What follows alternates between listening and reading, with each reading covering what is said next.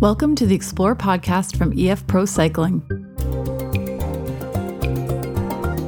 This week, we are launching a mini-series that follows James Shaw's experience racing in his first ever Tour de France.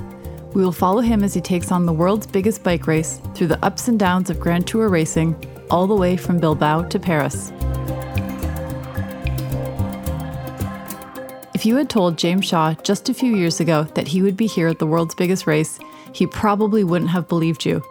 From World Tour prodigy, racing down to the third level division, James Shaw was making his peace with never racing professionally again. But here he is. He has earned his spot on our tour team with his resilience and grit. We caught up with James after stage 2 of the Tour de France. The team has already had its ups and downs at this race, but James has shown why he's here and why he will be such an invaluable member of our team. So join us on this ride as we explore the world of cycling together. My name is Catherine Ezra, and this is the Explore podcast.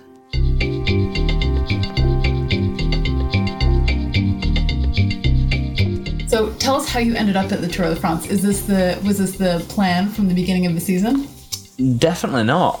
If anything, maybe, I don't know, the Vuelta was more the plan than the Tour. I sort of went on the team training camp in Font-Romeu, and it was like, do I go, do I not go sort of thing.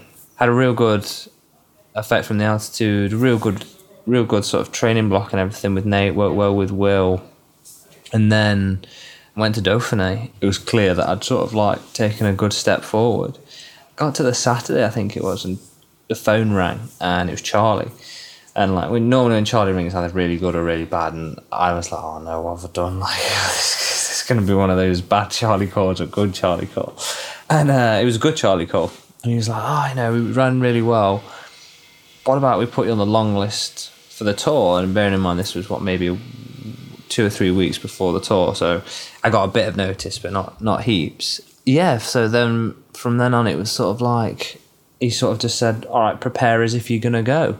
And that was it then. It sort of just went from there. Then the Tuesday, a week and a half before, he gave me the all clear, says, all right, pack your bags for a lap of France. So you saw you had another call from Charlie and you thought, is this a good call or a bad call? Yeah, again, it was like, he was like, hi, how you doing? Are you well? And all this sort of stuff. And I'm like, Charlie, I know why you're calling. I just want the answer. Come on, just put me out of misery sort of thing. I'd missed his first call as well because my bikes had just arrived for nationals as well. So when I got back to my phone, I was like, let's call Charlie. So I rang him back as quickly as I could. But no, yeah, it was good. And then I didn't really, I was like, right, okay, cool. I didn't really know where to go from there. Really. I didn't really know what to say. So yeah, I was a bit sort of like taken aback by it. But then we sort of just discussed the next sort of week and a half before the Tour sort of thing. We're now a couple stages into the Tour. How are things going so far? Yeah, I think things are going well.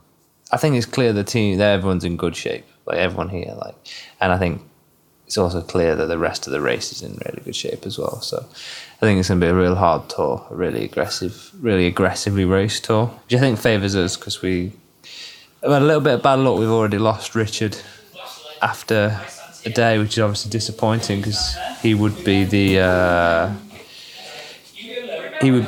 man that we'd put not a lot of pressure on, but sort of a lot of eyes on to help us sort of thing. And obviously to lose such a big name early on is a bit of disappointment. But I guess when one door closes, another opens. So, when the doors open and we get the opportunity, we'll definitely be there to jump straight through them.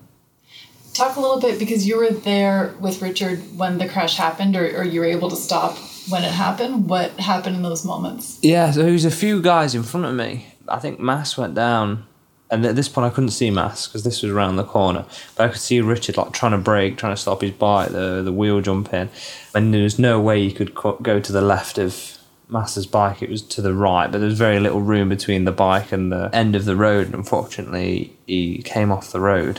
But this is 60k an hour. But then there was a bank that sort of just catapulted him up sort of thing.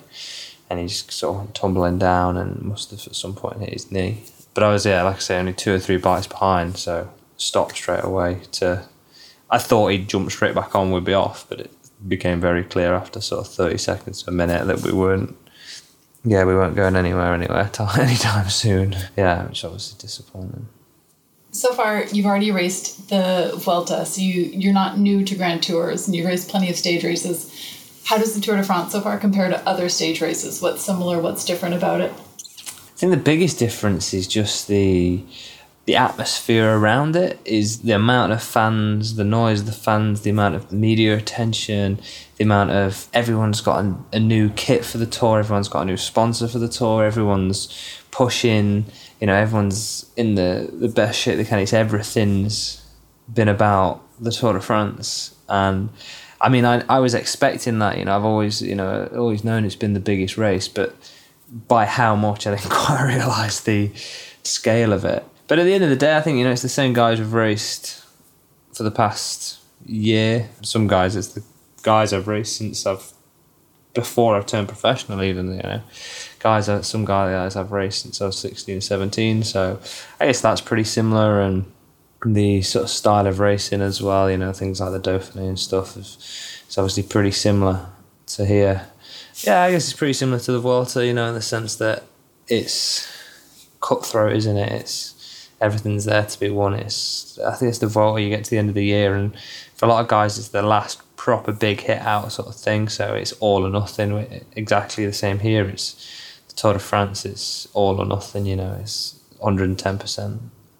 You said earlier that the Tour de France wasn't necessarily on your program at the beginning of the year. Think back even just a couple of years prior when you were racing Conti.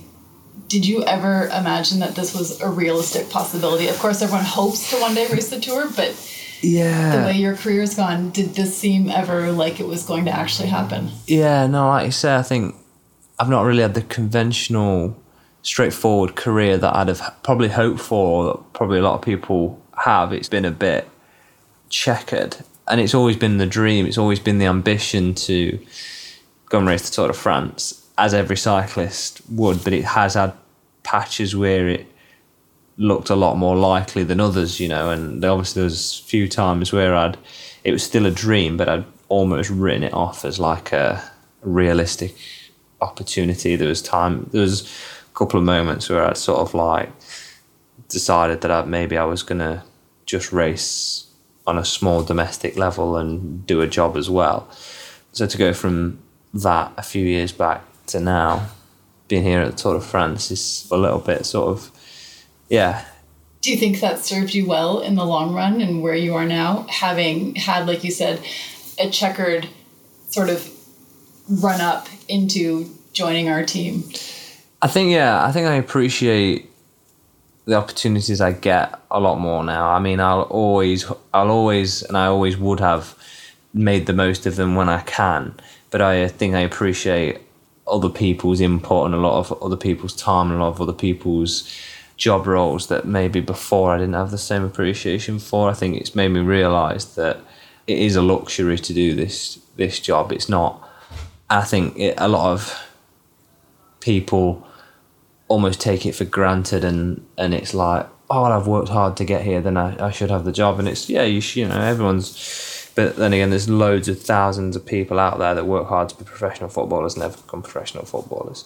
So I guess sometimes, you do have to sit back and actually, take a moment to sort of appreciate the journey you've had and the journey you're in and the position you're in as well. Talk a little bit about the fans that you've encountered so far here in the Basque Country. What's it been like out there on the roads? Yeah, they're really enthusiastic. They're really enthusiastic, and they're out there in the thousands. And I think, one of the things I saw today on Instagram as well was they listed the top 5 annual sporting spectator events, and the Tour de France didn't just win, it won by like thousands and thousands and thousands of people. And I understand it's maybe a bit of a skewed statistic when you think, maybe a football match is 90 minutes long when this is 21 days long. So there may be a little bit sort of a numbers game. But yeah, I don't think you can quite get your head around the amount of people that are going to sit at the side of the road watching it. It's literally like almost, not all the way, but like a lot of the descents it's spectator free. But yeah, on the climbs especially, it's 4 or 5 rows deep of people. It's like chocker. With all the mayhem of so many people out there on the road, with additional media requests and partner asks and all sorts of things happening and the days being so full. Are you having fun at the Tour de France? Yeah, definitely, yeah. I mean, I think yesterday I was, maybe let the pressure get to me a little bit. I was a little bit like daunted, a little bit scared. Yeah, and I think it sort of zapped my energy a little bit. But today I seem to I'm like, all right, okay, we're racing, the ball's rolling now, and hopefully like the snowball effect, I'll just get better and better and better as the tour continues. Well, we can't wait to follow your journey here at the Tour de France. Thanks, James. Thank you very much.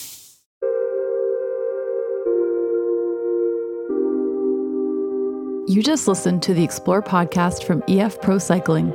My name is Catherine Ezra. This show was produced by Johannes Manson and Matthew Bowden. Editing by Ben Crannell. Music is by Builders T. A special thank you to James Shaw. We'll be back soon with more stories from the tour. Thank you for listening.